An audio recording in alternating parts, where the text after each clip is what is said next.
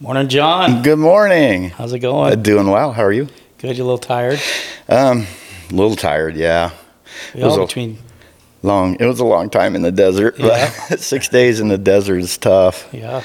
So Parry's been driving all day. Dang. Yesterday. Yep. Our buddy Parrey Cremeans is here from passing through, going hunting.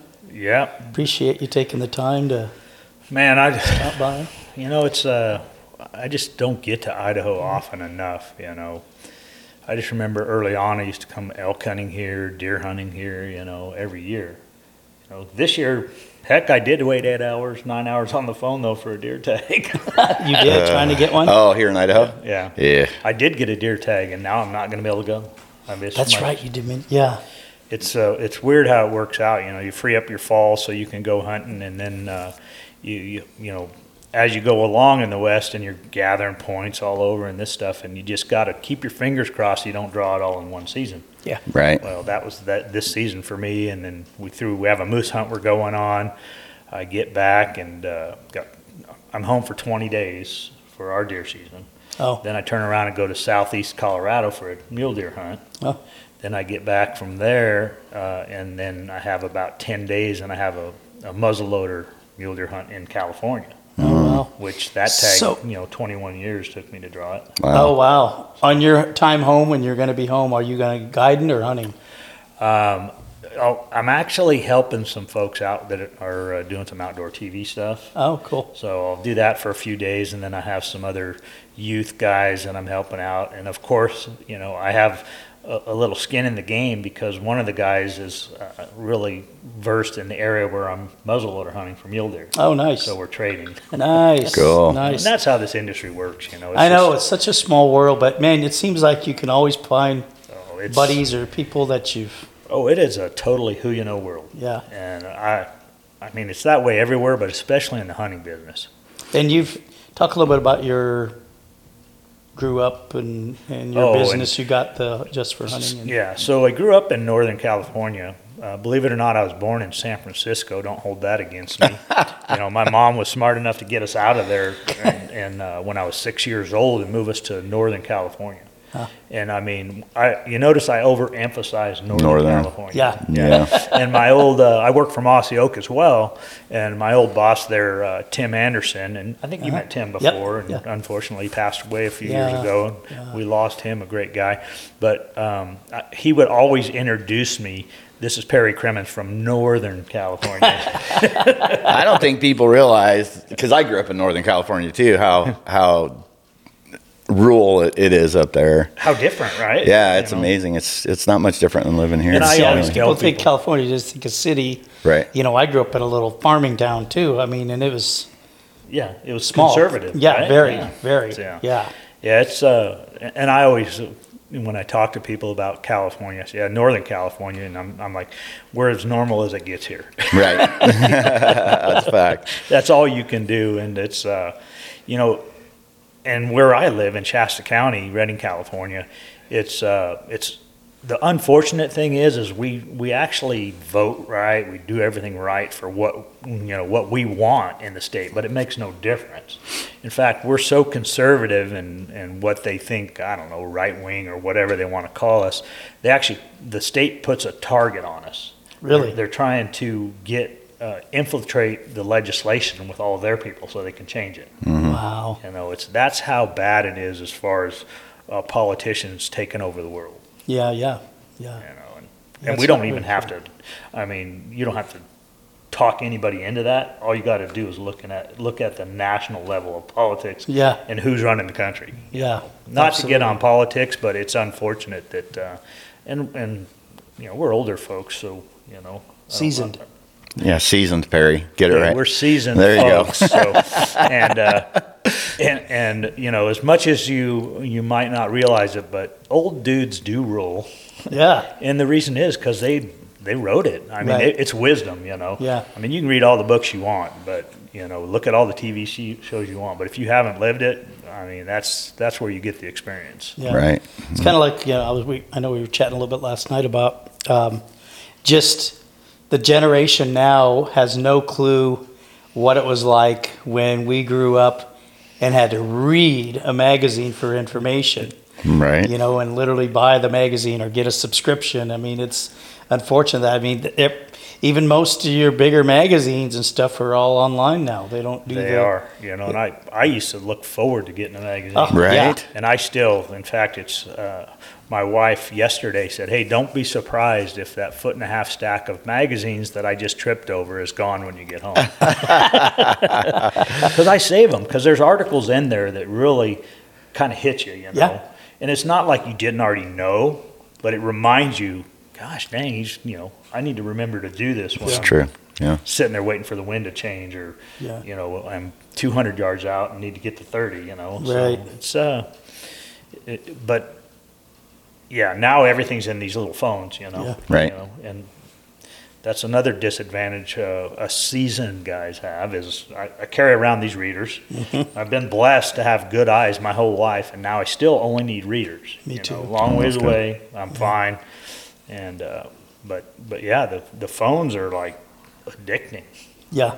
It's crazy how addicting. But at the same time, like yesterday on the drive up, you know, going through Nevada, we all know how windshield time works in Nevada. Yeah. But so I called the folks at OnX, you know, and just to chat with them a little bit and make sure that I had everything clicked in right and everything was good for their service in Canada. Oh. You know? So, and yeah, if you don't have OnX, you know, you're missing out bad. Oh, yeah. You know, it's crazy how detailed and how good it works. You know? Yeah, for sure. Yeah, it's definitely a game changer out in the field too. And you, Oh, yeah. And I've used it in story this year. I did a backpack trip on Father's Day weekend with our church, like 15, 17 guys or something. And, you know, as we all know, we had a great winter this year, even in California. You know? But still, they won't admit the drought's over. Right. Filled up our lake, but they won't admit the drought's over. So we got there, and I usually pre-scout it, go in and check the trail, make sure everything's good. But we just do it like a 3.5 mile hike into a lake and just hang out with some guys for a couple nights. And we got there, and we got to the trailheads at like 5,000. So we started hiking, and at about 56, we started running into snowbanks. Oh. And I'm like, oh, and this is, you know, June 16th. Wow. You know? And usually in the Trinity Alps in California, you're good. And the end of June, if you want to get above 7,000, but you're usually good below that. Well, we got in there that you couldn't find the trail. You know, we had guys that, you know, didn't make it in. They stopped halfway and camped, and we met them at the trailhead the next day. Really? But with OnX, I used OnX to follow the trail, and believe it or not, the popcorn trail that left, the tracking, it was, I mean, when I laid it out, it was right on the trail, even though it was over the top of 7 feet of snow. Really? Yeah. Man, so was it back there in the lake? Was it snow then? Oh. So this is the best part of the whole trip is not that we made it to the lake, but when we got to the lake, it was still frozen. Really? Oh, geez. Yeah, there was about 20 feet around the lake that was thawed that sheeted every night. Oh, Re-sheeted wow. every night. So still caught a few fish, but my wife and I, we hiked back in there with our dogs about 2.5 weeks later, Yeah. and it was just perfect. There was just a few patches of snow. The lake was thawed. Everything was beautiful. So that's how fast it happens there. Wow. You know? But So yeah, all the lake, Shasta's full? Shasta's full. It's probably about 20 feet down now. But if you drive down the Central Valley in California, Yeah. there's crops planted everywhere. Oh. If they're not planted, the fields are plowed, Yeah. and they're using that water. Oh. But Right on. water is crazy. It's like, it's a shame that for hundreds of years we still haven't been able to figure out water. And water is the lifeblood of I everything. think it's a control thing though. Oh, it's a total control Yeah, thing. I mean- It's the whatever Bureau of Reclamation or something. They want to tear these dams down. They don't understand. You put these dams in for a reason, Mm-hmm. right? Like a perfect example is the dams up on the Columbia. They want to take those dams out. Well, what are they going to do with the Washington crop industry? Yeah. All those ag, the wine, all the crops in Washington State, they run off of that river. They have some sort of aqua system that irrigates all the fields. And how are they going to, they're going to put those guys out of business? Yeah, that's what it'd probably be like, yeah. Huh. that's waters. There's so many subjects that when we get on bureaucratic stuff that they just, sure, any of us three, if you give us the key for a day, we could fix it. Right. Exactly. Yeah, that's how we roll. They'd only listen. Yeah. But So I was trying to think earlier about when we met. I can't remember when we met. I know it's been in the hunting industry. it was, so I started working for Mossy Oak in 2008. Okay, so probably would have been As a right in pro then. staff Huh? manager, yeah. And Okay. it was back then, and I think it was probably through, because I have some folks over in Boise that are on my team. Yeah. And looking for more candidates for the Yeah. Mossy Oak pro staff, for the Yeah. field staff we do. Yeah. And I think that somehow we got hooked up through that. Yeah, I think you're Yeah, right. and then, you came down and hunted pigs in California. We hunted, Because you have just for hunting, correct? yeah, just for hunting, justforhunting.com. We do, we do some land, we like to call it land management, because even though we do hunt, all of our stuff we manage for the wildlife. Oh. And every place we've ever had, whether the landowner decided to stick with us or not, when we left, it was better wildlife than when we came. Oh, nice. So Nice. that's how we roll, and it's like, and the reach, working for Mossy Oak is, most people don't understand how big Mossy Oak is, because they don't have that arrogance of some of the other outdoor companies. Yeah. They just are. When you see some of these commercials on Mossy Oak with Toxie and his boys and stuff out in the field with dirt, that's what they do. That's Yeah. their everyday thing, man. They're not faking a commercial or something. That's what they do, and it's just that family feeling that they have with everything. And anybody that's, you had Luke out here last year. Yeah. Luke Combs, and same deal. He's a Mossy Oak guy, Yeah. man. And it's not like you had to talk him into it. Yeah. He's not getting paid anything. Right, absolutely, yeah. But with that reach, I could find just about anybody, and vet anybody. So, and it's, I hate to say it, but in every industry, there's some duds. Yeah. And another thing to do with us seasoned guys is you learn you don't need to deal with the duds, man. Yeah. Time is too valuable. Yeah. Man, especially the older you do get, time is so much more precious. Yeah. And you think more about, kind of smelling the roses Oh, man. a little more, and because, man, life does go by fast. It does, and you got a goal, and to accomplish that goal, what do you need? You don't need to get derailed by some guy that's going to cause you some problems, Right. or some gal or whatever. And you hate to, hunting's kind of I believe it or not, it's a individual sport, but it's so much funner when you have some buddies around. Yeah. Even if you separate and go 3 different directions or 4 different directions, and come back at night and tell the story. That's like right. our antelope camp, is summer years is bigger than others, but it's a blast. Yeah. Because you all Y'all kind of meet go back your at separate camp. ways. Yep.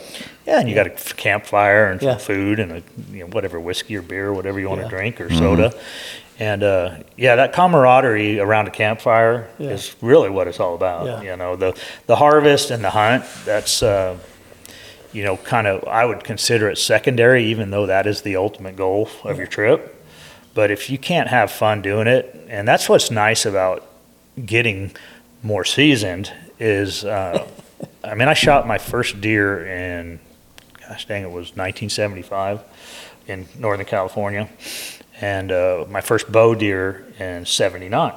So since then, I've seen a lot of things hit the dirt, and for myself and others. But now it's like, don't get me wrong, I like shooting big deer, big critters, mature animals, what it's all about. But when I used to go, I'd go by myself a lot when I was younger, because not all my buddies couldn't go. So I'd just pack up and go for 9 days or whatever. And when you're by yourself, you really have a lot of time to reflect. Absolutely. And the unfortunate thing about it is if you're by yourself reflecting, you usually reflect back home where your family is. Right. So it makes you want to shortchange yourself and leave early. Oh, yeah, I've had that happen. And even if the hunting's good, sure, you get done and you leave early. But if it's bad, it makes you want to leave even more. But That's right. yeah, that's that. That's what guys talk about is for the, like a guy that really touts himself for that is Cameron. Cameron Haynes, because he's just like, he just grits it out no matter what. Yeah. You know, and some people don't have that mental stamina like that. But you really need it to succeed in the woods or even in this industry. But back to the camp, if you're with somebody, even one buddy, you know, you guys can go hunting together or not hunting together and compare notes and figure out a plan for the next day. But sure makes it a lot easier than, you know, getting back at dark and putting your headlamp on and going to bed because you don't have nothing else. Just thinking, well, what did I do wrong today? Right. Right. Yeah. You know. How long have you been doing Just for Hunting? How long has that been? 2004 is when I started it. And the intention there was, you know, obviously I enjoyed hunting. But what I really enjoyed was, and this goes back to the print magazines, you know. Back then I would be, you know, I'd be in Eastman's or Field and Stream, or there were some Western magazines that were coming around, and reading a lot of articles, and it appealed to me to convey knowledge, you know. And I don't want to say I saw it early, but I saw that we would need to keep people engaged in our sport to keep it going. You know, obviously being in California, it was early when they started messing with us out there. So with that, the intention was to have something that I could use down the road when I retired, you know, kind of just a secondary something to do in the woods. And it just keeps you in the woods. It keeps you in the woods, and it just I kind of trickled along with it. And then when I started working for Mossy Oak in 2008, did a couple TV shows. I'm really good friends with Scott Haugen, and we did some stuff together. And man, it just blew up. And you know, then it got busy. You know, unfortunately at that time, I was in another business that I had ownership. So I could kind of cater my schedule a little bit and use some of that additional time. But, you know, obviously and most people will understand this, that the outdoor business is not going to pay the bills. Right. That's a fact. Don't think it is unless you're one of these big companies, and there's about probably, I don't know, between 20 and 30 of them that are actual companies that, you know, pay the bills. And in reality, you think about how many different companies have merged with other companies to make it work. They just don't do one thing. They've got to be, it seems like they've got to be more diversified. Am I correct on that? You know, that... Oh, the bad thing now is, and we all see it not just in the outdoor industry, but in the corporate world period, is all these different investment companies that buy up, you know, like Pure Archery or, you know, ATK or whatever. They buy all these different companies and bring them under the same umbrella. You know, and they bought them in the first place because they're profitable. Right.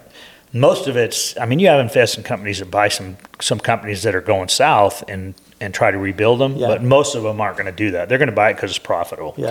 And then they, unfortunately, the corporate thing is like, I always figure, I equate it this way. In the corporate world, they go around the block twice to go next door. That's how long it takes, analogy, you know. Yeah, I'm telling you. Pretty true. But you know, the sad thing I've seen, and I've seen it, I don't want to mention no companies' names, but one that I was involved with that I watched them go from a big company to getting bought out, that type of thing.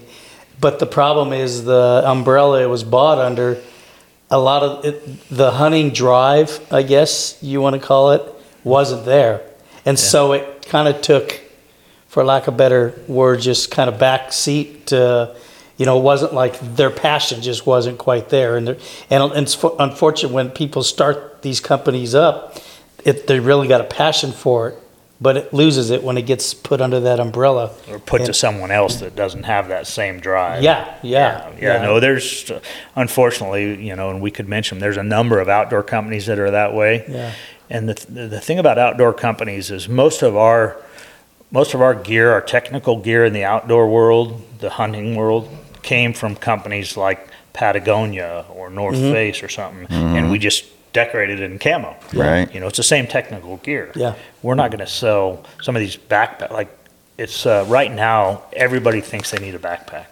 You know, it's not for everybody. You know, some of them make a real good one. Yeah. Some don't. Yeah. But you're doing one thing really well, and you want to expand. It's just natural for business to add on to your inventory. You know, your SKUs, but you're not going to sell back into that industry. You know, so don't try to sell your stuff. Don't try to make something for the backpack industry, because they, believe it or not, they really don't like us as hunters. You know. Yeah.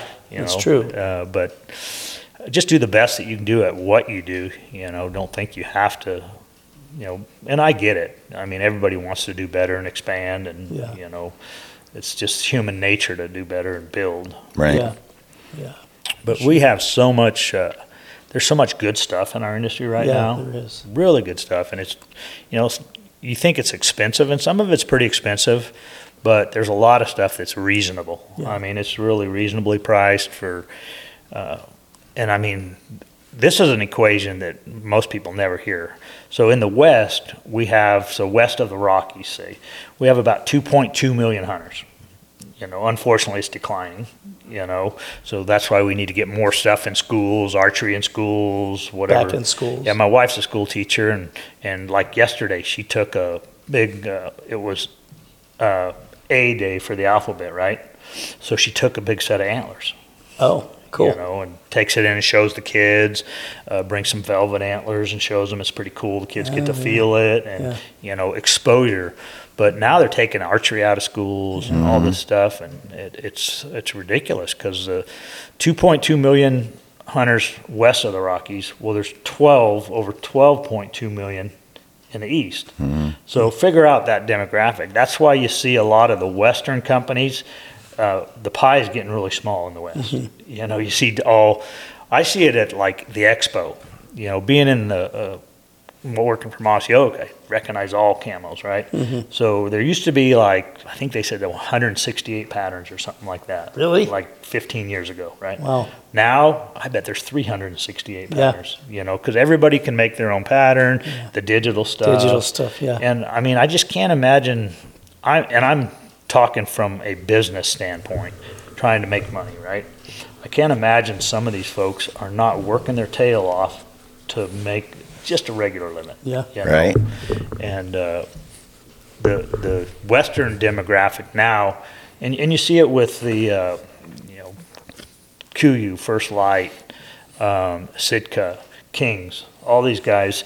And those, I say those four, because those are really the four main players in the West. And they're all trying for part of that Eastern demographic. But the Eastern demographic is so set in that, and you've been to the South, and you've been into turkey hunting, so you know. I mean, the number one pattern in the world right now, I'll guarantee you, is bottomland. Still, huh? Still, yeah. It's so funny how it kind of is. I say it never went away, but how in the last, I don't know how many years now, it's almost like it was brand new again, huh? It is brand new again. Yeah. You know, because I mean, it was one of the original patterns. Right. And it just, you know, and Mossy Oak's a perfect example. They had to build that different pattern every year to give the consumer something, right? But really, what the consumer wants is old school. Yeah. You know, and that's what the bottomland is. It's almost like fashions and fads that the old stuff comes back. You know, you're always hearing that stuff. It's totally kids nowadays. I say kids, but the young adults, whatever, they stuff that was cool to us back in the day. At one point, they would have thought was not cool at all, and now they think it just got invented. Yeah, exactly. But in reality, it was like, really, we've already been there. Maybe we can call that younger demographic unseasoned adults. Unseasoned adults. new little words there for us, John. And kudos to them for trying. Absolutely. You know, get out there and try. But I'm telling you, I talked to a guy in California this year about guiding. You know, and he's a up and comer, one of these guys that runs around for the trophy thing. You know, and just trying to be that guy, right? Yeah. And I mean, I learned a long time ago. It's a lot of work for a little bit of money. Yeah. Right. Now, if you don't love it, if you don't love the guiding thing, or the, you know, even the outfitting thing or booking or whatever, if you don't love it and you're helping people, if your goal's not helping people, you're going to burn out. Yeah. You know, you just can't do it. I mean, that's kind of how I even got started. It's like, you know, I was fortunate enough to get my animals, and then I still wanted to be out there. So buddies, I started just taking buddies or going with buddies and whatnot, not for pay or anything, just for fun, just to be out there. And then you get some offers, hey, do you want to make, you want to guide professionally or, or take clients out and get paid? It's like, well, shoot, I guess I was doing it for free. I can do it for... Yeah, and here you go out and do it a couple times, and all of a sudden you get paid $150 a day, and you're going, wait a minute here, wait a minute. Right. In your real life, would you work for less than $300 a day? Well, yeah, exactly, yeah. You won't. You can't live on that, know. It's facts. And that's what I tell people is, unless you're doing this just for a little bit of mad money, it's even us as owning the company, and I mean paying outfitters or paying guides, and we try to treat people right. We have a scale that if the more people that you're guiding, especially pig hunts, we like pig hunts. If you have 4 guys, you can make some money. You can probably make 3.5 a day or something. But if you're just doing one guy, there's no money in it. No money in it's not the right word. There's not enough money in it that you're going to be able to go home and your wife's going to say you should do that again. That's pretty true. Yeah. So it's and you do some brokering too, right? We do. We're once again, it's that who you know world. And it's validation. Because there's plenty of. The thing that kills me, and you guys get the same thing, is when you hear that story about somebody that paid somebody some money and they went on a guided hunt and it was a catastrophe. Oh, yeah. I cringe. I feel sorry for the guy because he might have vetted, and some guys, it's hunting. Stuff goes wrong, right? That can happen. But when you hear about, the guide showed up drunk or the accommodations were horrible. We slept on the dirt or something like that. You're not paying, and nowadays the price went up so much on hunts after COVID, Like in New Mexico, we used to have a place in Angel Fire that I would help Mossy Oak out on elk hunts, and the landowner tags were like $3,500. Now you can't get one for under $6,500, and that's just the tag. Wow. So elk hunts in New Mexico are now up to 10 to 13,000. Yeah. They just doubled that fast. I went on a drop camp with a buddy of mine who was getting guided one year, and I remember I got to the tent before he did, and his guide walked in. And first of all, our accommodations were not great. They just weren't great. I don't know. I guess because I've been around it enough that, to my opinion, I know I've said this before, if the accommodations and the food are good and they're satisfied there, the hunting can be not as good, but at least you're coming back to a good warm meal, in a good camp. But if the hunting's not very good and the camp sucks too, it's bad. But the guide walked in, and 2 different mornings, I finally said something. Knowing me, I finally had to say something. Because the second day, he's like, I did not want to get up today. And I'm thinking... That's not what I want to hear. Exactly. Right? Fortunately, my friend wasn't there. But the second day, I'm like, dude, if you were my guide and you came in here and told me, and I heard you say that, I'd be so pissed. Oh, yeah. You got to come in there with bright-eyed and bushy-tailed, man, and ready to go. And Oh, yeah. If you're not an optimist, you don't even show up. Yeah. And that's it, and I've been blessed to be, my glass is not even half full. It's refillable. Absolutely. So it's like that attitude, you can almost get anything out of that. Yeah. And it's the grass is always greener, and I just tell folks, sure, we've all heard you should have been here yesterday, right? Yeah. And it is hunting. People just got to understand it. It is hunting. You can only control, that's the thing, I guess, as an outfitter. You can only control what you can control.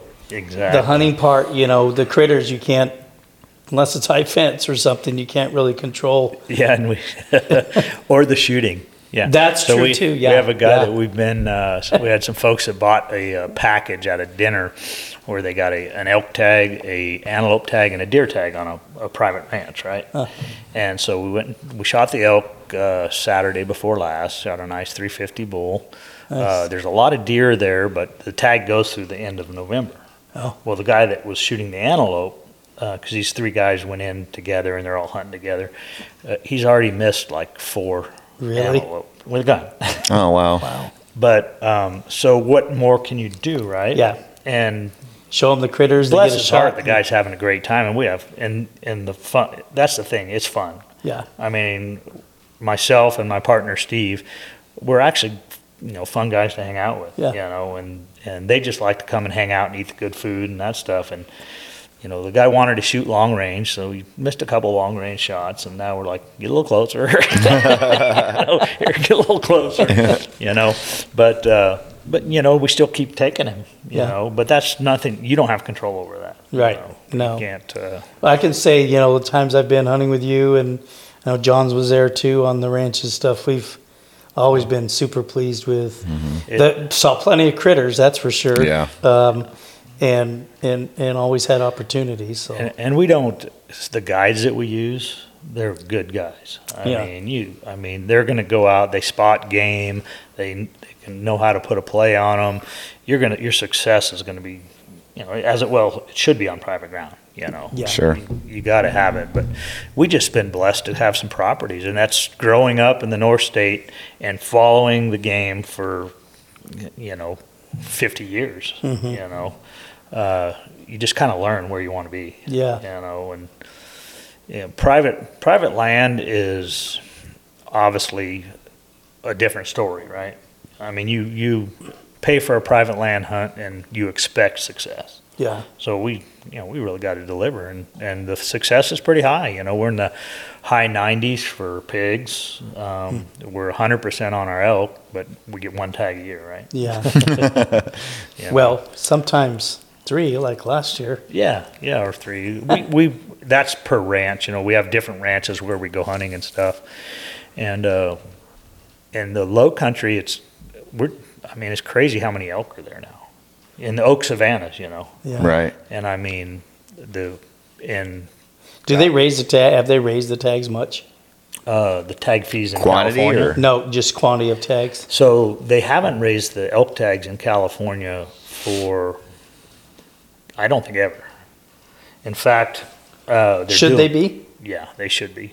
They're doing an elk study right now, and I actually had the biologist out one day and brought her out, and she's doing the elk study, and showed her, all the elk that were on us, and explained to her where these elk come from, how many there is, the amount of bulls, and the northeastern unit is the one we're in, right? So it's from Red Bluff to the Oregon border over to the Nevada border, that whole corner. That's huge. That That is. is huge. And there's 15 tags, gun tags. Wow. 15 gun tags, 10 bow tags, 5 cow tags, and 2 apprentice tags, which are the youth, right? Wow.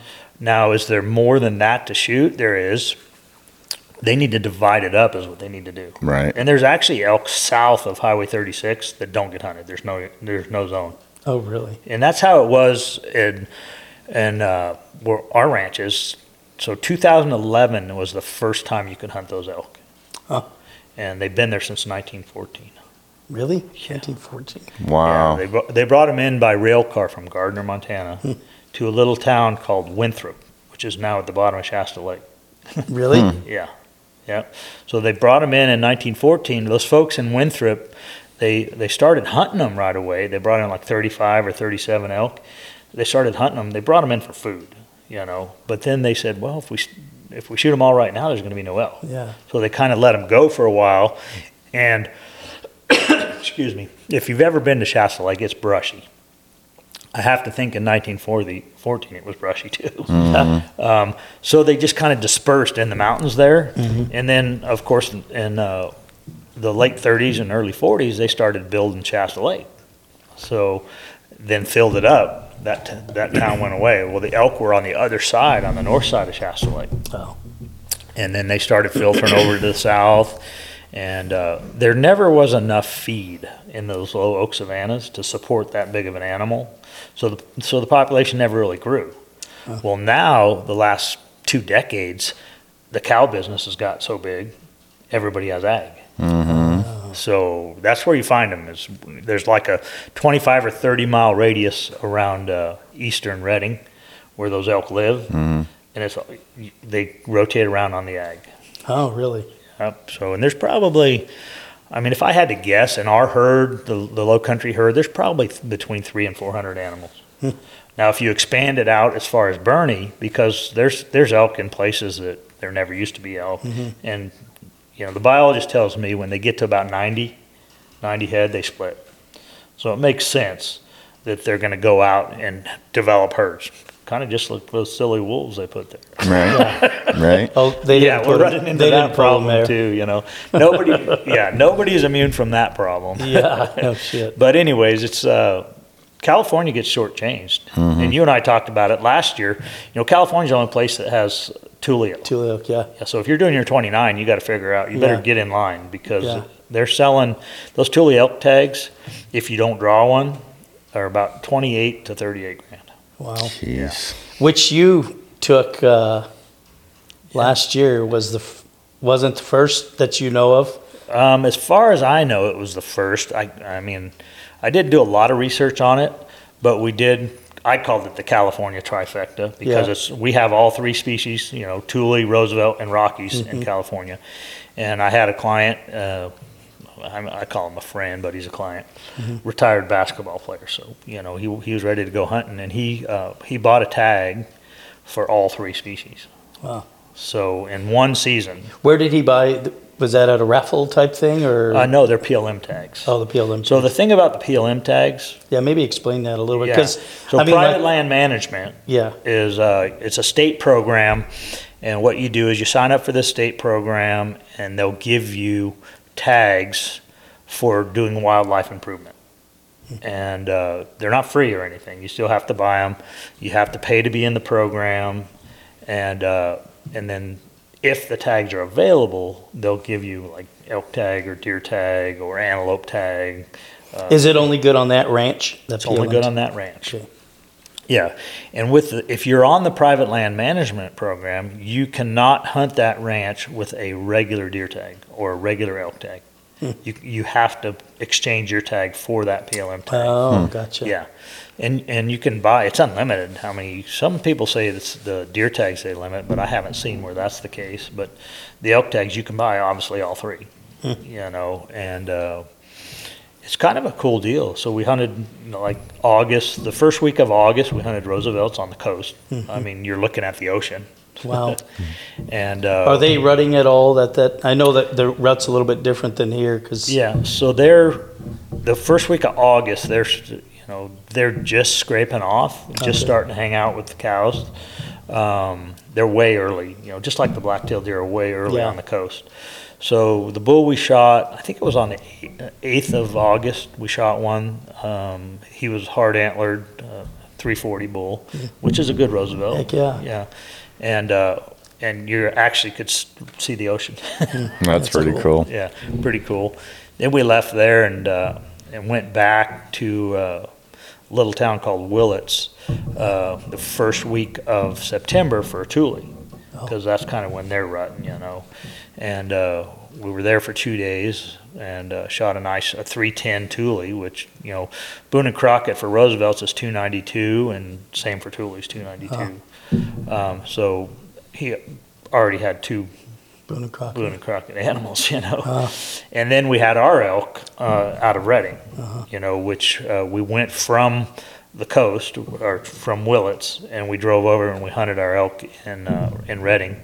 And there was a bull that showed up early there with, you know, we had 38, 45 cows there. So was this consecutive days? You just went boom, boom, boom down it? Yeah, there was a break between the Roosevelt in August and the Thule and the Rocky. Okay. The Rocky we did last, and we shot the Rocky we shot was a 385, so it was a nice bull, but by himself with all the cows.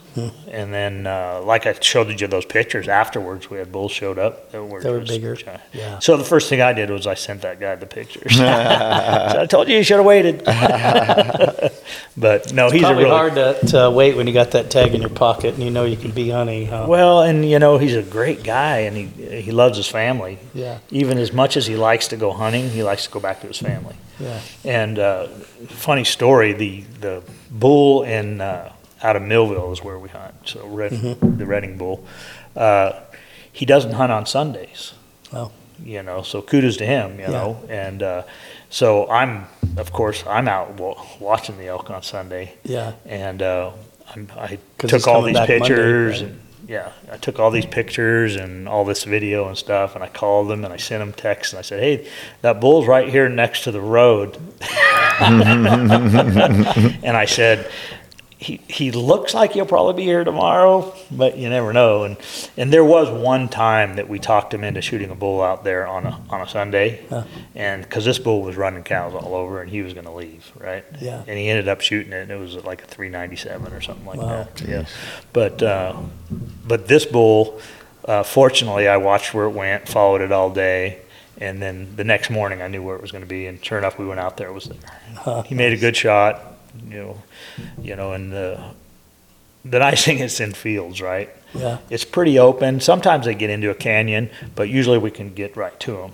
Yeah. And we actually,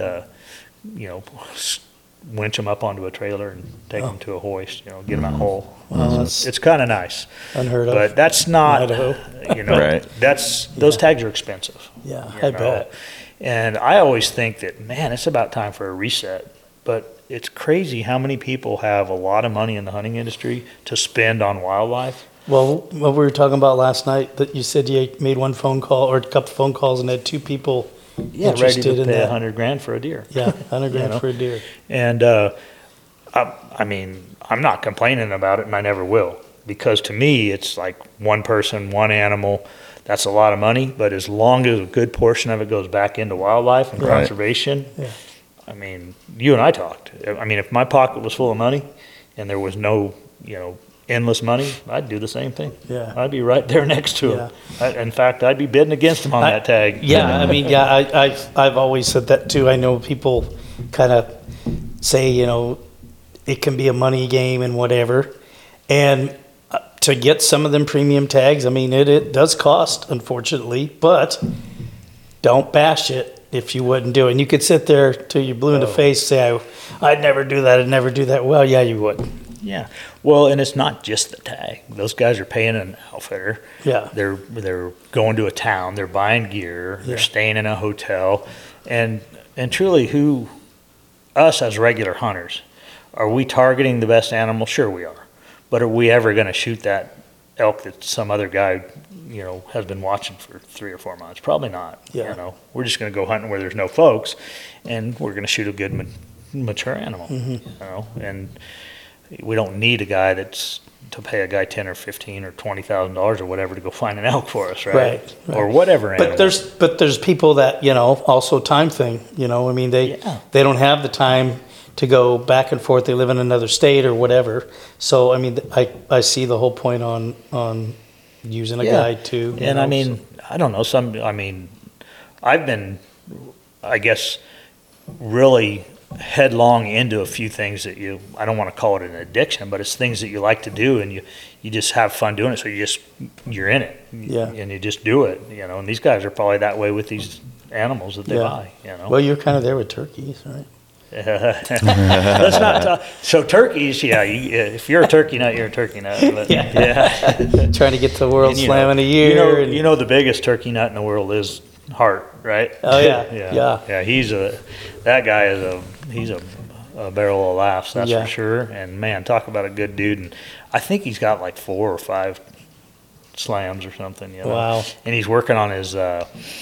He's now figuring out what he's going to do on another Super Slam, which is 49 states, right? Oh, okay. The Super Slam is shooting a turkey in 49 states because there's none available in Alaska. Yeah. They haven't figured out how to make them live there yet. Keep them alive. But no, it's you find something that you like, and I think we're all the same. We just devote all of our extra time to it to succeed.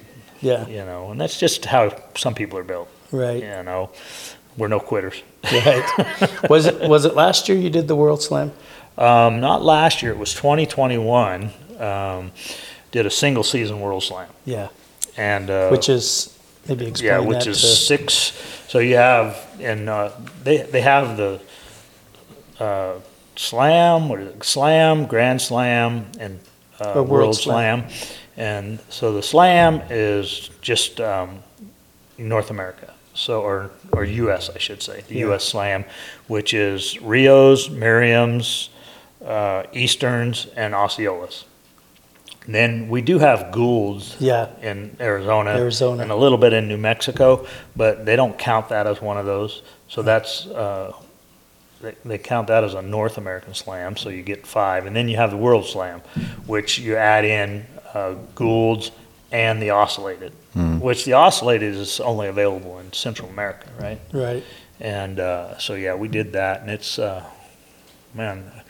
was in 5 weeks. We did it in 5 weeks. Wow. Over 5 weeks. And it was, California, I think. California did your Rios? You know what? I don't think I did. I think I shot my Rio in Hawaii. We went to Hawaii for the 49 birds, 49. So we went to Hawaii earlier in March, and we went to Florida, shot the Osceola. Then after that, we went to Hawaii, shot the Rio, and then went to Alabama and Tennessee for the Easterns, and then came back and went to Washington for Merriams, and then went back to the Oscillated we did in February. It's early, so you go to is it Campeche, down in the Yucatan. Yeah. And so that was fun, and it's early. There's nothing else going on in February, right? A few shows. That's about it. And then we went back to Mexico and for the Goulds and the story on that one. You need to tell that story. Yeah. So if you think it's safe in Mexico, you need to think again. Because, we actually were robbed by the cartel while we were there. Oh. I mean, at American assault weapon gunpoint. Oh, wow. Wow. Yeah. So we were driving back after harvesting our turkeys.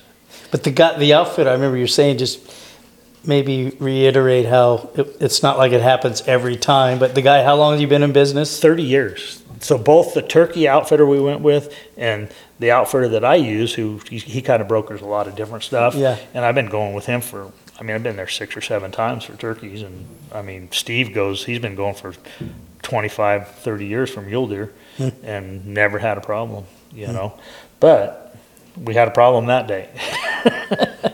Just driving down the road, the highway, on our way back to Hermosillo to fly home, and this truck just comes around us on the side and diagonals us right in the road.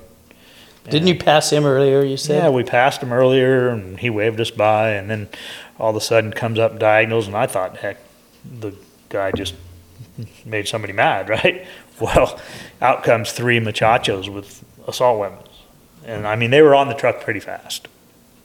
And, what do? They're all speaking Spanish, and I'm not very versed in Spanish, but I could tell that our guy that was running the hunt for us was like, the word Americano came up a lot. Boy. Yeah. So, but the way it ended, they let us keep all of our gear. The whole pickup was full of gear, guns, camera gear, everything. And, I had cash in my pocket, just like always. But then the most harrowing part is when they had us put all of our gear on the side of the road, white line on the fog line, and then they said, turn around with your hands up. And you're looking into the ditch on the side of the road. And potentially your grave. Yeah, a lot of stuff went through your head at that time, but then all of a sudden they just jumped in the truck and left. All they wanted was the truck. Oh, they just stole the truck. They just stole the truck. Wow. And it was a nice 2021 Silverado, Yeah. And but it's to me, when you told me that they let you take all your gear, didn't ask for your cash or anything. It's like, Well, we were in the middle of a highway. It was in the Sierra Madre Mountains. There wasn't a lot of traffic, but there was definitely traffic. I mean, we ended up getting a ride to the next town, which was an hour and a half away. Wow. But no, there was traffic, and that's probably why they were in a hurry, you know, because, you know, I think in Mexico, it's probably worse than in America, that people are like, it's none of my business, you know, I'm not going to get involved. We need more and more of that general public to get involved. You see all this silly stuff where people are getting beat up or something. And all they're doing is videotaping it. Yeah. Because they want it to go viral instead of going and helping. Right. Yeah. That's what kills me is, and segueing back to wildlife, you see, like the other day I watched something, I don't know if it was on YouTube or Instagram. I think it was on Instagram.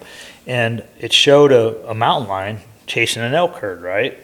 And this mountain lion was chasing a calf. It separated the calf, and the calf was running back and forth. The calf ran and got tangled in the fence.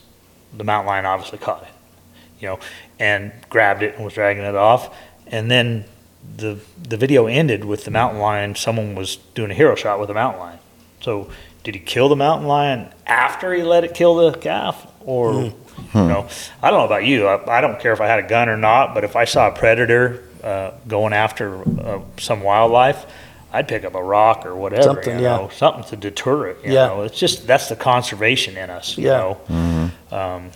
Which is crazy here. We're trying to save all these critters, and So we can go shoot them so we later. go shoot them later. Someone would think that's kind of bad, but it's not. You know, it's just the conservation. Well, even in us. like you were telling the story about, well, that picture you showed me with that calf you found that was, yeah, the at the coyote had coyote- it pinned down. Yeah. You know, and I thought it was dead, and ended up alive. Took it home, and the story didn't end well because it's a calf elk, and who's going to take care of it, right? Yeah. The Fish and Wildlife ended up euthanizing it, but at least, you know, and that goes to the mortality rate of wildlife. Right. You're the 40%. You're the 40%. yeah. You know, you're gonna lose somewhere, no matter what. You know.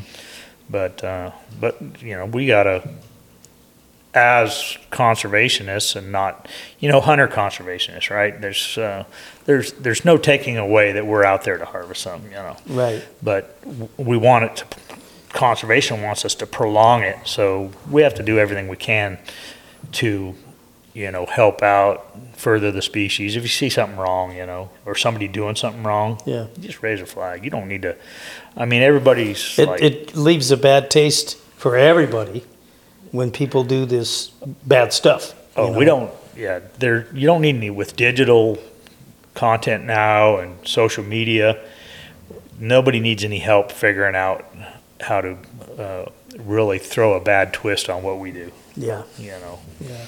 That's for sure. So, but it's yeah, we just need to do our part to keep it going. I don't know about you guys, but I'm looking to be more seasoned. Right. Absolutely. So, Hopefully we all are.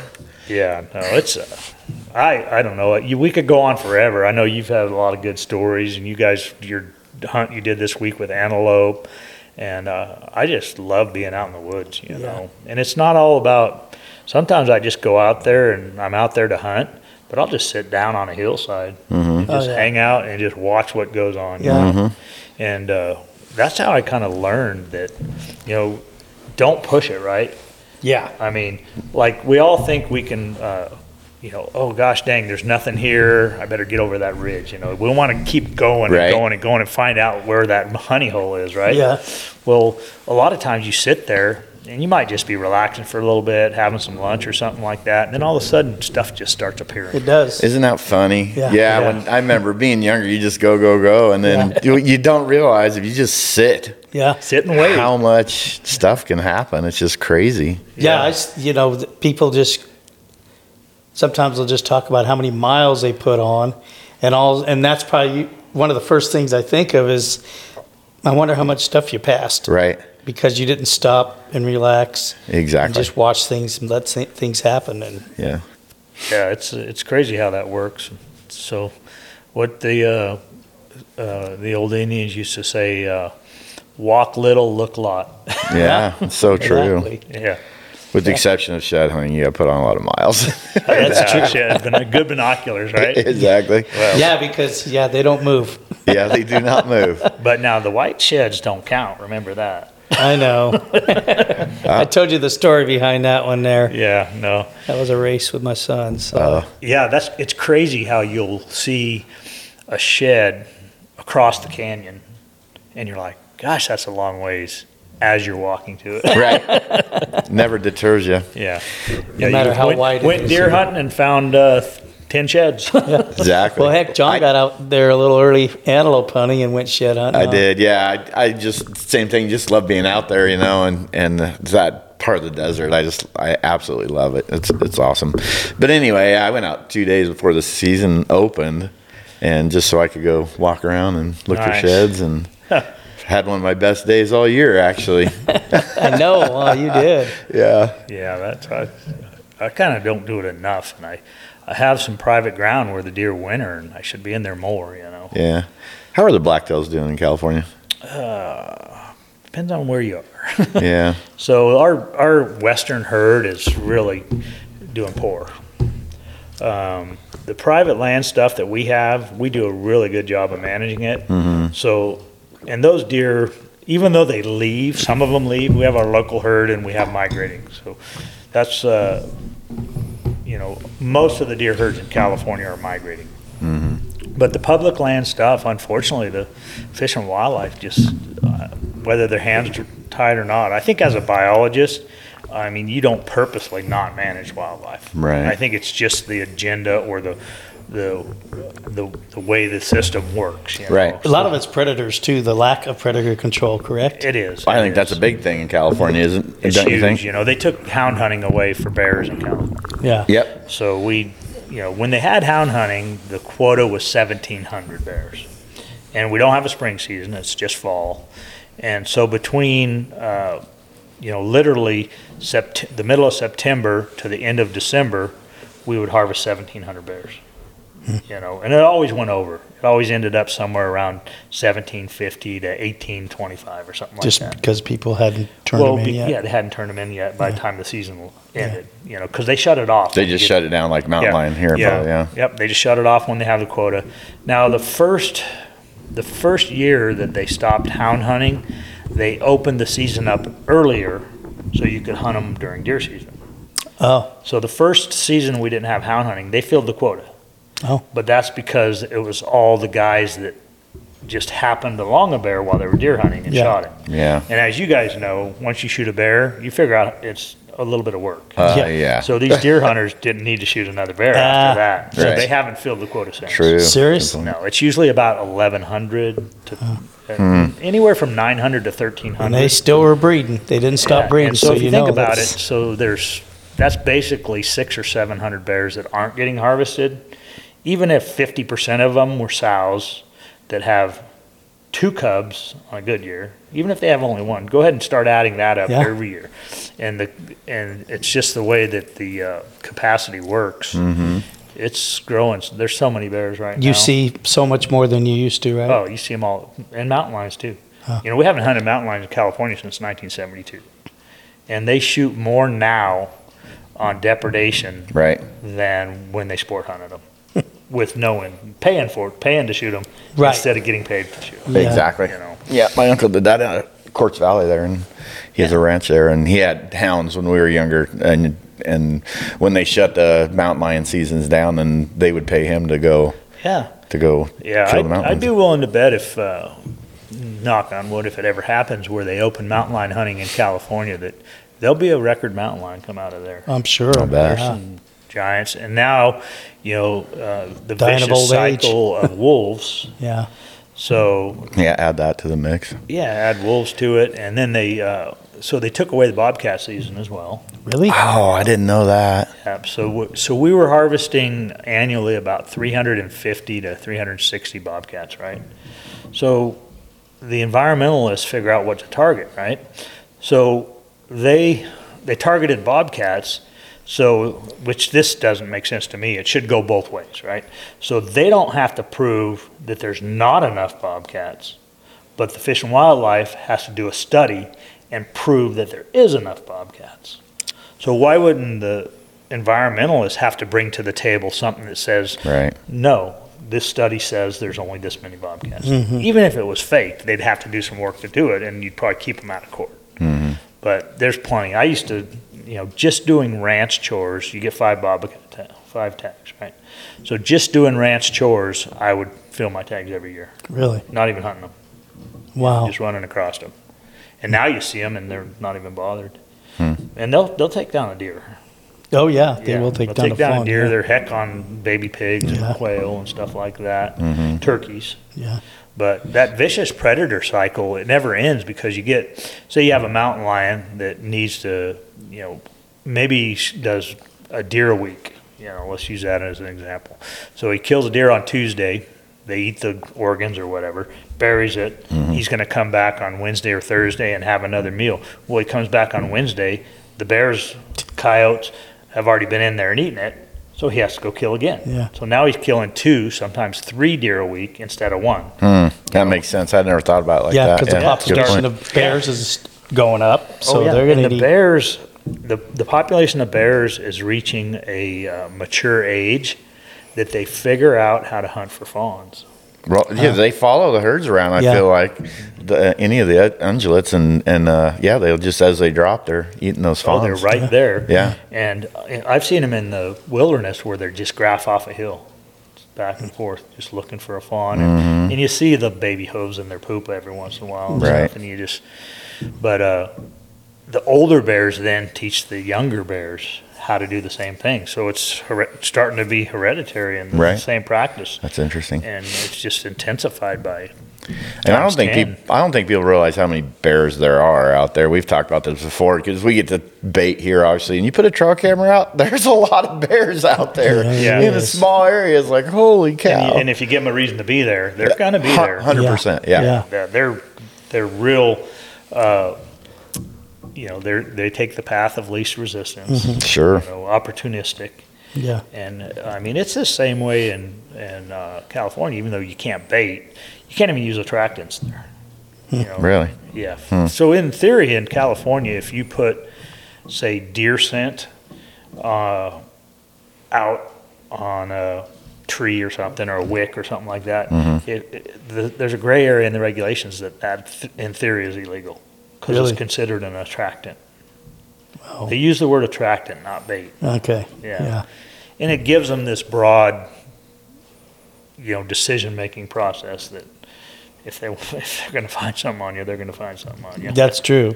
Yeah. Yeah, I remember one year adding water to a trough to take a youth hunter out, because I was a little concerned the water wouldn't be there by the time opening day came up. So we packed a couple ice chests full of water, just enough to get some out there, because we wanted him to be able to get one. And Fish and Game showed up, and I mean, we about got a ticket. For hunting over water. Yeah, they called it baiting. Oh, because you put water where there wasn't. Yeah, well, there was water there already. You just added to We it. just added to it. Yeah. Gosh. And yeah, I didn't even really think about it like that. I'm thinking, man, I would never really thought about that as baiting, but because there was already water there, and I think that's probably what saved us. Because there was already there. Yeah. Yeah. Yeah. And I said, well, that person said, that officer says, just hunt it, just let him hunt it, and then you guys don't come back. Yeah. Yeah, and that's same thing, and there's some other stuff in California like that. If you read the regulations, if you were to interpret it as they wrote it, you can't hunt over water. Really? A pond, yeah. If you interpret it the way they write it. But then there's some in like antelope where they say, you can only spend so many hours over the water hole. Really? Yeah. How did they manage that? I don't. Hey, it's semantics and how they write it. Wow. They got. Jeez. I'd have been in trouble this year. Yeah.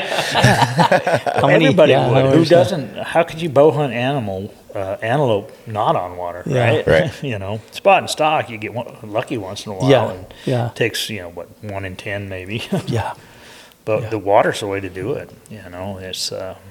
I think that unfortunately in California, they write the legislation to try to keep you from hunting. instead of give you. It does seem that way, doesn't it? I agree. To give you a reason to go hunting. You know? So, Even though it generates a lot of money for. well, and it goes. What is the? Do you have an idea what the amount of hunters there is in California? No, I saw it the other day, and it had gone down or something. But I mean, it's probably still 5 or 10 times more than any other state just because of our population. Right. True. You know, heck, I mean, I don't know how many million people we have in California, but But yeah, and probably a lot of those may just be duck hunters or whatever too. yeah, there's duck hunters, bird hunters, big game hunters. But it does show it in decline, which I often wonder because I see a lot of young guys coming up that want to hunt and new guys and gals. You know, a lot of gals are getting into it.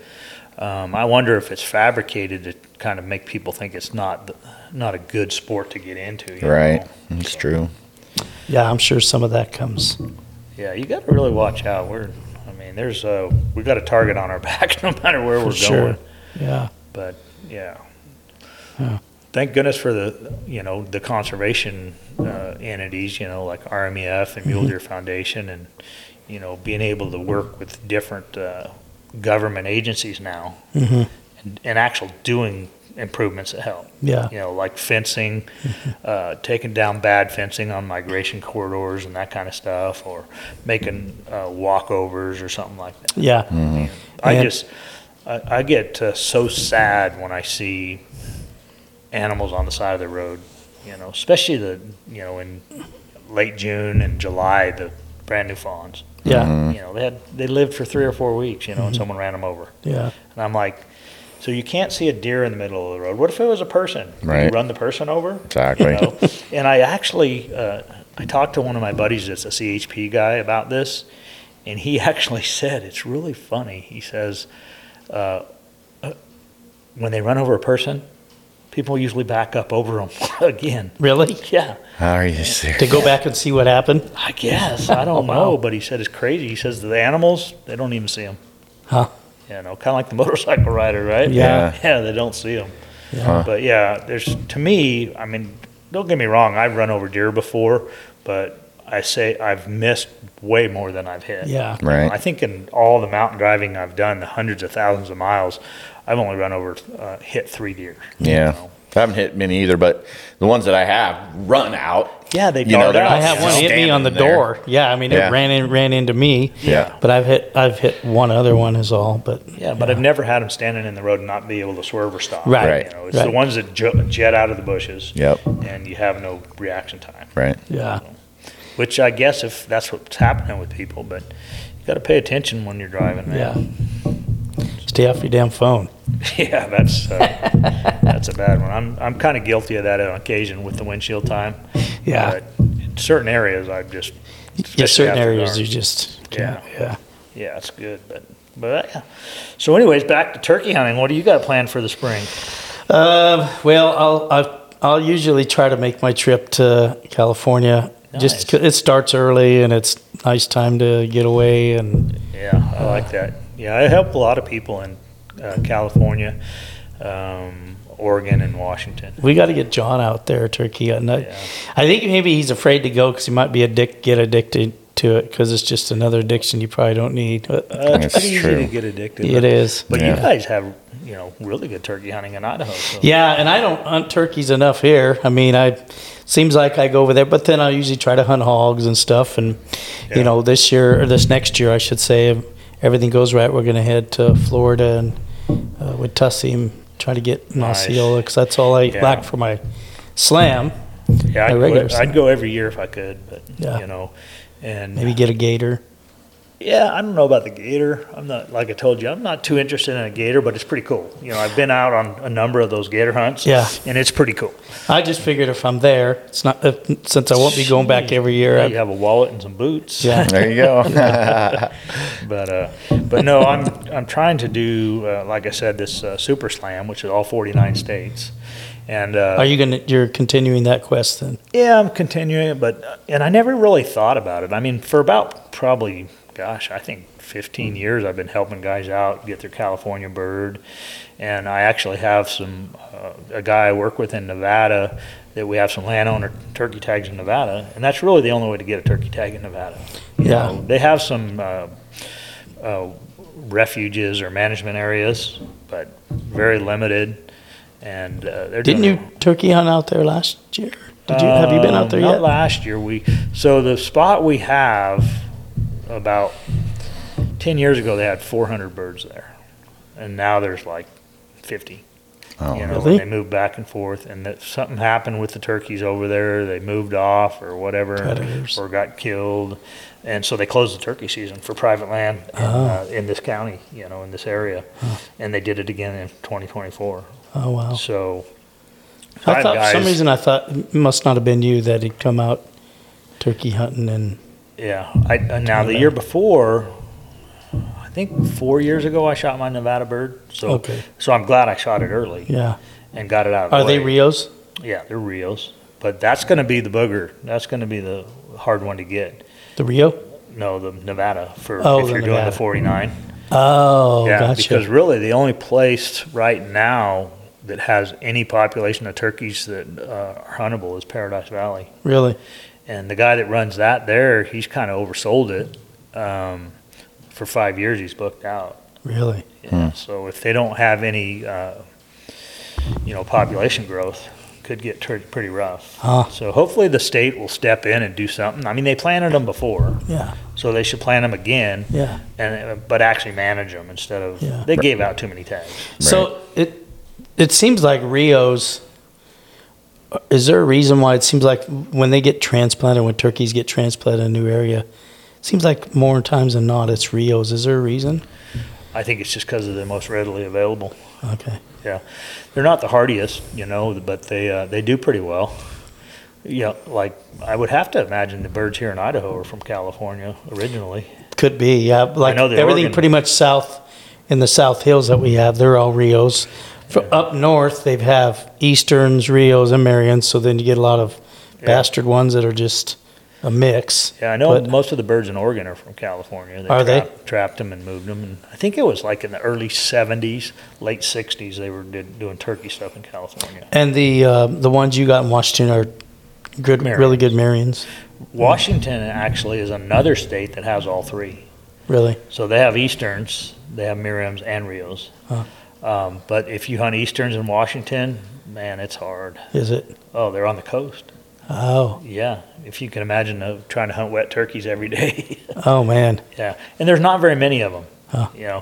And this is kind of, I talk to, I hunt with the guys back east a lot. Mm-hmm. So, like if you go to, like in Mississippi or Missouri or Alabama, for instance, the guys say, "Oh, yeah, we got quite a few turkeys," and you see a flock of turkeys, and it's like 2 toms, a Jake, and 3 hens. I'm like, that's a lot of turkeys. And I show them a picture that has like 190 turkeys. Yeah. Because our winter flocks are a couple hundred birds. Huh. And there's just that many more birds in the west. Huh. And but that's why they want to come. A lot of guys are coming west to hunt turkeys. Yeah. Which that's great. We like having more people having fun, but just don't shoot all of them. Yeah, really. And they know by experience that, because in the east they're having some problems with turkeys in certain areas, and they're at least ahead of the ball and trying to do some studies to figure out why, and repopulate. But I mean, just like anything else, if there was a population problem with anything, the first thing I would do is stop shooting the girls. True. Yeah, that's the first thing you do. Yeah. They finally figured that out in the South Hills with deer. Yeah, yeah. A few places last year and this year that they taken some of the doe hunts, which nothing against it. I mean, I know people really want to get some meat and whatnot, but If they're not there, they're not there. Yeah, I mean, the management part is. Yeah, I was talking to a guy yesterday on the way up about over here in 67, and he says the elk herd is just horrible over there right now. And there's the cows. He said the cows are all gone. Yeah. And I mean, if you don't have cows, bulls can't breed anything. Yeah. And he said that there's a few more cows in 66, but they're not really coming across into 67. you know, so it's not a big enough herd yet. Yeah. But he said they did get rid of the cow hunt, the gun cow hunt. Yeah, they got rid of a few here too in Idaho, which I think the bad thing is it's going to take some years to actually see the. Yeah, and what they need to do is with the bow and arrow, even instead of it being a hair tag, they need to make it like a spike up tag. Yeah, That's going to keep you from. Because I mean, none of us target a cow, but you know, if you get on day 8 or 9 and you want some elk meat and it's in your tag that you can shoot a cow, you're probably going to, you know. I haven't. Yeah. Nothing against people that do it all, but I've shot one cow in all my existence, and not saying I never would, and but I just haven't yet. And a couple spikes, you know, but it's just elk meat, you know. Yeah, yeah. But yeah, I'm with you. I'd have a hard time shooting a cow. I just figure that there's enough being killed by people that you don't need help. Yeah, yeah. I mean, even antelope. As much as I love antelope meat, I don't know if I could go out. You know, you hear about guys going to Wyoming and you know, they get a buck tag, and then you buy like 3 doe tags. Yeah. I'm like, gosh dang, I like antelope meat, but I don't really need to shoot that many, you know. I did shoot a doe antelope one time, and I was planning on hunting like a week or whatever, and I got sick, really sick. Did you? Yeah, and it was like day 4, and I was just like, I wanted that whole thing over and get home, and I didn't want to have to go back, so I shot a doe. But of course, a buck came in right after that. Yeah, that's how that works. Yeah. Yeah. The pigs are what's really bad, and we try to shoot boars only. And the pigs in California are so prolific, nobody cares, right? Right. Yeah. But I can look at them, and there's certain times they're always bred. Yeah, there's certain times that's true. of the year. And, I mean, I've opened them up and had a pile of babies roll out. And who wants that? Yeah. You know, Right. Even for the hunter. Right. You know, you don't. You know, that's like true. Sometimes I had a guy make a mistake one time, and shot a big old sow, and like. Geez, that thing's loaded, man. So I said, hey, go over there for a little while, you know, because I didn't want him to see that, you know, you really didn't kill one pig, you killed 16. Yeah, exactly. Yeah. But, you know, and to some people that doesn't really matter, and that's, you know, whatever. But, you know, it should matter. Yeah. I've hunted hogs primarily in California. I went to Texas one time, and I actually was after other things. But one thing I like about it there is that, you're not hunting over a feed or anything, but even though it's private land, it doesn't mean they're going to be there from day to day. You know, you could go out there one day and see just a couple, and the next day see a pile of them. It just they move around so much. Sure is fun, though. If anything was built for archery hunting, them pigs were. Oh, man, yeah. Yeah. It's a blast. But like that big boar you shot when you came with us, you really only need one. Yeah. I see you have a couple over there. Well, that's him in the middle. Yeah. But I actually took the skulls there. You could see it right above the horn from the buffalo there. Yeah. I had its mouth replicated. Oh, gotcha. To put in the mount. So then that was actually Eric's idea. Yeah. And so there's a guy here, local guy that used to do replica horns and stuff, and I had him do that. So then, for one thing, they won't crack. Oh, gotcha. But then also I could keep the European, part of cool. Yeah, they're a real good conversation piece. Yeah. Just the European. Yeah. Yeah, people look at those and think how ugly, He's not very handsome with a split ear and all that. Yeah, he's a rough one. But, yeah, I had I think I shot one with my bow many years ago. It was like 3 1/8 tusks. Wow. And I put that one on the wall. Yeah. And I had one on the wall forever. And when we sold our business, I brought it home. And I put it on the wall, and my wife didn't like that. Where's it at now? It's at my wife's cousin's. That's it? Yeah, he's got a great place, kind of like this, high ceilings, a lot of room.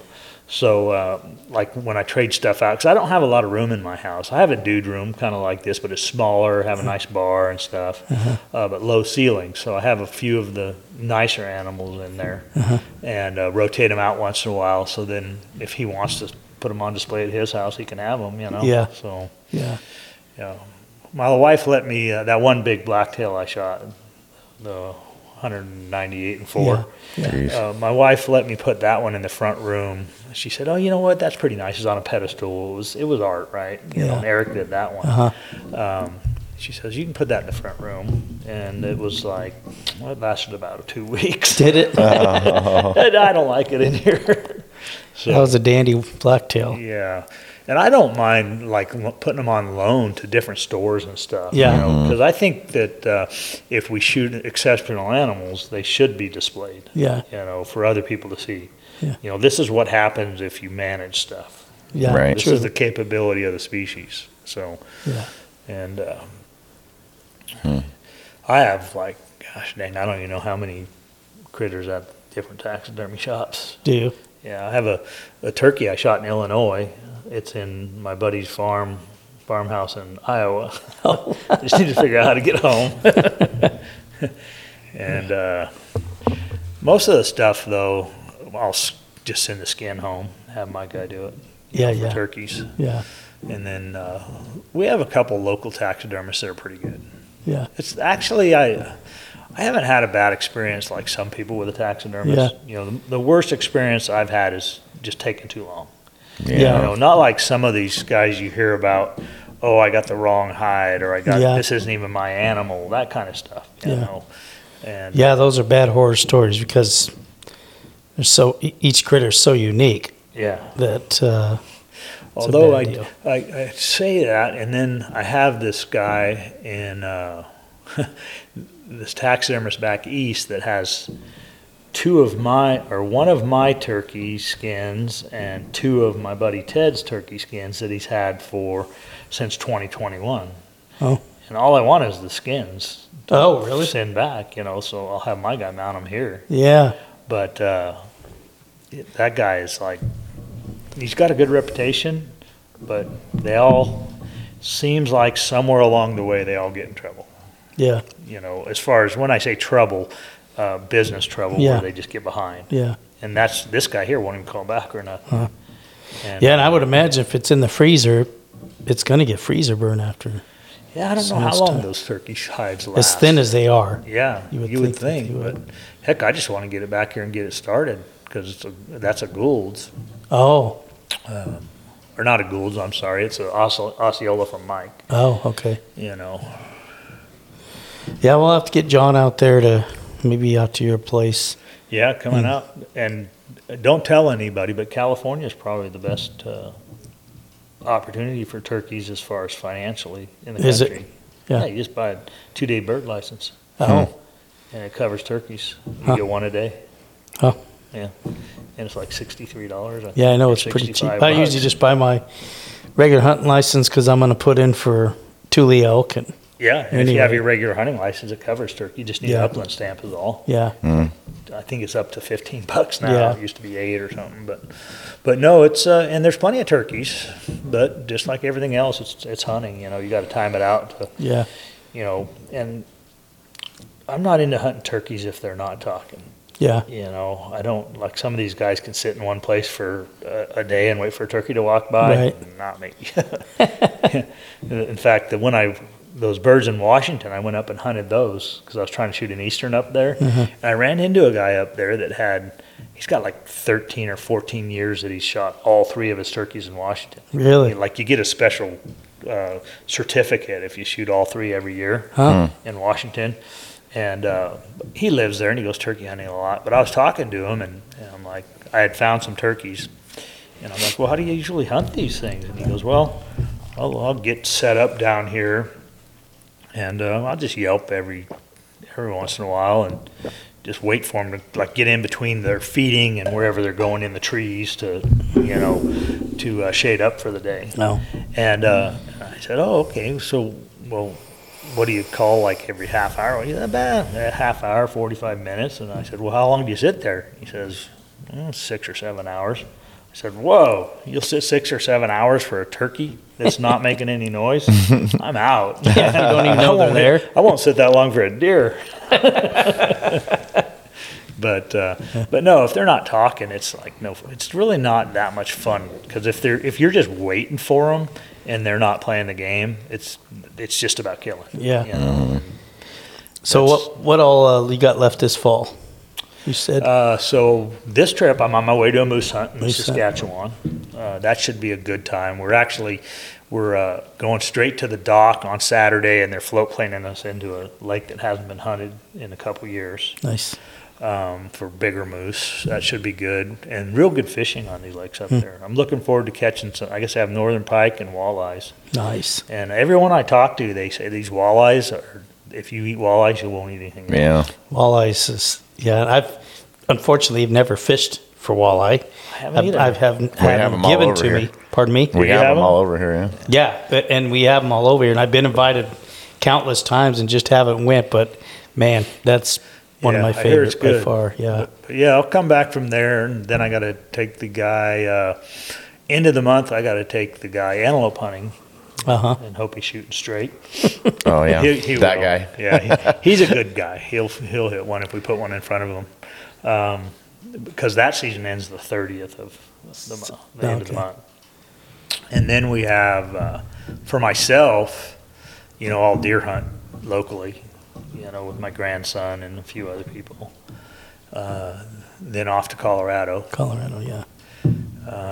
and then back to California for mule deer. And then, You're all done with probably, elk this year for guiding? what's that now? All done with guiding for elk? Well, we have an elk hunter this weekend, but I'm not guiding him. I have another guy helping. We actually have two elk hunters this week. One of them is kind of a landowner elk tag, and it's do-it-yourself thing. Oh, okay. And this is one of our club members that's he knows the ranch. And what we do on that, some of the ranches the elk come and go so infrequently is we'll do like a entry fee, so like a trespass fee, and then we have a harvest trophy schedule. Gotcha. So, and usually if you shoot a bull under 350, you're not paying too much. Really? Yeah, but it starts going up pretty fast. By the inch? Yeah, well, no, it's a graduated scale, but I think 350 is the mark. Yeah. I mean, if you find a 350 bull and you shoot a 350 over a 350 bull, you've done a pretty good job, and you don't mind paying. Yeah, that's true. Yeah. And it's way cheaper than anywhere else. I mean, you get these guys are paying $25,000-$30,000 and shooting a 340. Yeah. Don't get me wrong, that's a good bull. Yeah. But if you're gonna pay a bunch of money, I would think you can wait. Yeah. Right on. Well, we appreciate you taking the time, and Oh, I love it. Like I say, we've been talking about it forever. I know we have geez. literally since. And it might be sooner than you think I'll be bothering you because That's fine. we're ready to get out of California, man. I'll tell Yeah, you. it's fine. Yeah. I think I could probably save just in the tax benefits from getting out of California Yeah. and go on a lot more hunts. Oh yeah, No for sure. kidding, huh? How many more years till your wife retires? Probably 4. Because you're pretty remote, what you do, huh? Yeah, what I do, I can do anywhere, and the only reason I'm still working actually on the 9-to-5 job is, we sold the injection molding wheel company out of Reading in Yeah. 2017, and it's the brand. I worked there my whole life, 45 years in the brand. So Wow. it's more of a visceral thing about the brand that as soon as if this other company really has it down, where they get it and they're clicking on all cylinders, then I'm ready to get out. But until then, and it's like I say, it's what I've done my whole life, so it's easy. Yeah.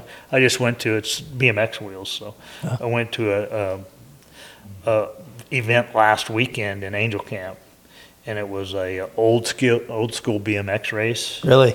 Yeah, a bunch of old seasoned guys. Really? Nice. And it was the same guys that were riding bikes for us in the 80s for our Really? company. I bet that was cool. They were, young guys, and they were racing. And yeah, it was really good to see those guys, and it's fun to see Some of the them. older guys are racing. Oh yeah, yeah, still. Lost their hair, gray hair and shit. Yeah, no hair or whatever, but yeah, it's good to see them still engaged in the industry. Heck No yeah. kidding. 'Cause That's they loved cool. it when they were younger and Yeah. racing. So, Yeah, stuff like that. And there's new BMX where younger kids are getting involved. Yeah. So it's nice to see younger kids getting outside and putting the phone away and that kind of stuff. Absolutely. Oh, absolutely. Yeah. Yeah. It doesn't matter what you do. If it's BMX, motocross, hunting, Yeah. whatever you want to do outside, just get outside, Absolutely. man. Get your these glasses I have supposedly have that special coating that helps you out on the computer. Yeah. That blue. Yeah, I don't know what that's all about. If they have to make some glasses that have a special coating, Right. there's something not right with a computer. Yeah. There you go. True. So, but cool. No, I appreciate you guys, man. And like I say, Yeah, we appreciate everything, because realistically, I mean, not only we knew you through Mossy Oak years ago, but when it came a few years back when Nomad was looking for some presence out, a little more presence out west and some content being done, you were kind of the person that sent me towards Tussey and enabled us to. There's no ifs, ands, or buts about it. It's a who you know world, man. Yeah, Right. yeah, but we Right. appreciate that. 'cause And if it's you're a been dud, good gig. If you're thinking, well, I'm not a part of that who you know world, you might want to look at yourself because you're probably a dud. Ouch. Good point. Yeah, yeah. We don't need to waste our time spending time with people that you don't enjoy being around. Yeah, Right. Yeah. That's true. Good point. Don't be mean, but Yeah. just be good about yourself. Right. Yeah. well, hopefully we'll get some field time together. Maybe next year we can do some I'm stuff. in. I got kind of rehooked, shooting an antelope this year, so I'm kind of like, I got points in Arizona, Utah, California for antelope. So Yeah, Wyoming. yeah. So it's time That to was go. a cool buck that you did get too this year. Yeah, you don't see the antelope very often. It's 19.5 inches wide. Yeah, Lad boy. That's nice. Yeah, nope, cool factor is what it was. Sometimes you just see something. Exactly. and you just fall in love with it. Yeah. And that's the one I want. I Yeah. say that a lot about antelope. I just want some wow factor. I don't care about the score. yeah. Yeah, That that's won't what it even is, yet you this know? year swoop back like Swoops. a Yeah. Of course, Yeah. I missed him, but that's how it goes. He's still there though, right? He's still out there. Gonna get bigger, hopefully. Well, Yeah. I'm hoping to get back Was out your there. season over though? No, I'll head back out. I was hoping to be done. I've got a muzzleloader bull hunt coming up pretty quick, and then right after that, 1st November, I have a muzzleloader deer hunt. So I was trying to get that all. What muzzleloader are you shooting? It is the CBA. CVA. Yeah, sorry, Okay. my brain just went Yeah, blank. that's a good one. Yeah. Yeah, I've been trying to figure out for that muzzleloader hunt because I have 3 muzzleloaders sitting at my house right now. I have one of those 700s, then I have my Tradition, and then I have a CVA sitting there. And I just ordered some new sights because in California you can't use any optics. Is that here too? Yeah, it has to be open sights. And Okay, got it. So Yep. have you looked at those Williams? I have them on mine. Oh, I like it. The Yeah. peep? Yep. yeah, that's what I'm putting on Yeah. with the 3 lines on it. Yep. Good. Yeah, that's good. Yeah, because I figured with a muzzleloader, even though with that system you should be able to shoot out to about 230. Probably I haven't tried. I think the bull I shot last time was about 150 yards. That's as far as I've shot. Yeah, and that's what I figure is, muzzleloader's supposed to be primitive weapons. Right. I was looking, we have one of those Remington 700s that I was going to take the scope off and redo the sights, but I don't really want to do that. I was looking at those, I think it's Gunworks has a sight for that, a peep sight. It's got a dial on it. Oh, jeez. 600 or 700 yards. Yeah. And I'm like, is that really muzzleloader hunting? Yeah. It's not. Exactly. That's how I like it for the challenge. too, Years you ago, know? My dad, I don't think he'd ever think of taking a shot that far. Right. Yeah. 600 yards. Of Right. course, I always wonder those old westerns, like those Quigley Down Under Right. ones, Yeah. where he pulls that up, Yeah. and you see him elevate a little bit. How far is he really shooting? Yeah, exactly. yeah. 90 That's yards. fun. Well, good for you, man. That sounds like fun. Yeah, it should be good. That muzzleloader gives you definitely gives you some opportunity. Oh, I've been hunting for quite a few years with it, and that's why I started, was the opportunity, honestly. In fact, I drew the deer hunt last year, muzzleloader deer, so we have to sit out a year here before you can put in again. But we had the second chance drawings. People that don't pick up their tags, they have second chance. There was one tag left for that unit that I drew last year. So I put in for the second chance. I was allowed to do that, and I freaking drew that one tag. Dang, good for you. It was meant to be. Yeah, that was meant so to I'm be. super You were stoked like to be back. almost not even going to put in for it, and you thought, kind of, what the heck? Right? Yeah, because I'd already drawn, the elk tag. I drew that on the first go, and there was only 20 of those tags, actually. Wow. So I was pretty fortunate on that. And then, I was like, well, what the heck? It would spread my season out, so it actually works really well. Yeah, that did, because the time frames for those is far enough away. You got Yeah. Yep. So anyway, I like it. we'll see. Yeah, in California, you're not going to rut hunt deer unless you use a bow or a muzzleloader. Right. Or a PLM tag. It's really like that here. I mean, I think there's a couple rifle hunts for during the rut for the mule deer, but Yeah. for the most part, you got archery or muzzleloader. It's That's so the way it much should fun, be, man. Yeah, I agree. I mean, if you can't get close on a deer when it's dumb. It's true. It's true. And the one I shot last year was real dumb. Yeah. It's the does you got to worry about. It Man. is, They got to 100%. figure it out. Those old does that are some of the sentinel ones that aren't even breeding. Right. yeah. And they just figure it out. Yeah. That's for sure. Well, cool. All right. Well, thanks very much for your time. Yeah, Appreciate it. Yeah, you bet. Thanks, John. John hurried back last night, No, so he we did. can get this done today. And So where do you broadcast this podcast? we're on through Podbean. We're on Spotify, Most all of the iHeart, little, iTunes, all those, and Yep. then YouTube. We launch it on Got Yep. it. Sagebuck Productions Got it. Sagebuck Outdoors. or Outdoors. Sagebuck. So do you post Outdoors. Sorry, he Do you changed post it a to link or Outdoors. something? Or Yeah, Yeah. and we of course people subscribe already gotcha. go on it. Yeah, I need to do that. And I might already. I don't know. I can't keep track of all that I know. stuff. It's a lot. Sorry, John Color Productions. It's all right. I'll forgive you. Still happens. Used to be Productions Years ago. when he was small time. Yeah. Well, that's how we first met, was through that. You helped us with a video. Yep. Yeah. We, The elk one. Yeah, that close and you can still find that on. Oh, YouTube. yeah. It's still on there. I go there and look at it every so often. Yeah. And it was a cool video. If you haven't seen it, go to, I think it is called Close Encounters. Close Encounters. Yeah. Yeah. I'll put a link on this too, so you can check And it out. it was a bull, one of the bulls down there. Actually, it ended up being 365 and 5, I think, with 20 inches broke off. So it was a big bull. He was big. And actually, the funny or the ironic, drama part of the whole video is when the elk was probably about 9 yards from me, and then the guy shot. That's right. And it ran right at me. So I'm falling backwards with the camera. That's right. and I forgot about that. And the film is going up across the elk's chin. Oh, wow.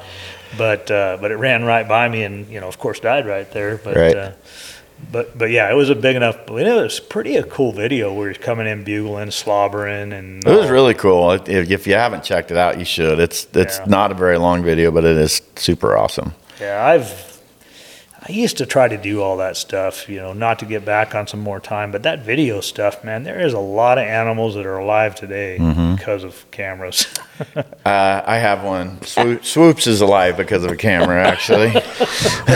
Yeah. And I almost didn't shoot, Right? didn't get a shot. The buck I did kill because of Yeah. camera. I was trying to get Ah. that, and I wasn't trying to, because last year I rushed a shot on a buck before I killed the one I did and missed because I was trying to rush and worried about my arrow hitting the blind and just a whole kind of a bunch of different things. I just rushed, punched the trigger, who knows what, and missed completely.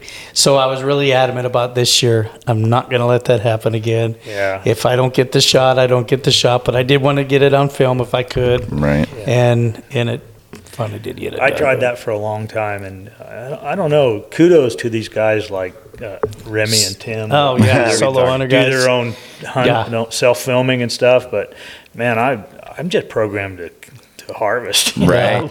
Yeah. And It's so a many whole- times it doesn't work out, and not that I think it's great to try to share your experience. Yeah. But at the same time, it's your experience, right? It kind of, for me at least, even film in the beginning, John added some stuff from years ago that I had, but a lot of it was because my dad was getting older and he wanted to be out there, but he didn't bow hunt. But just the whole idea of being out there was for me just to try to film it so I can bring it back and show it to him.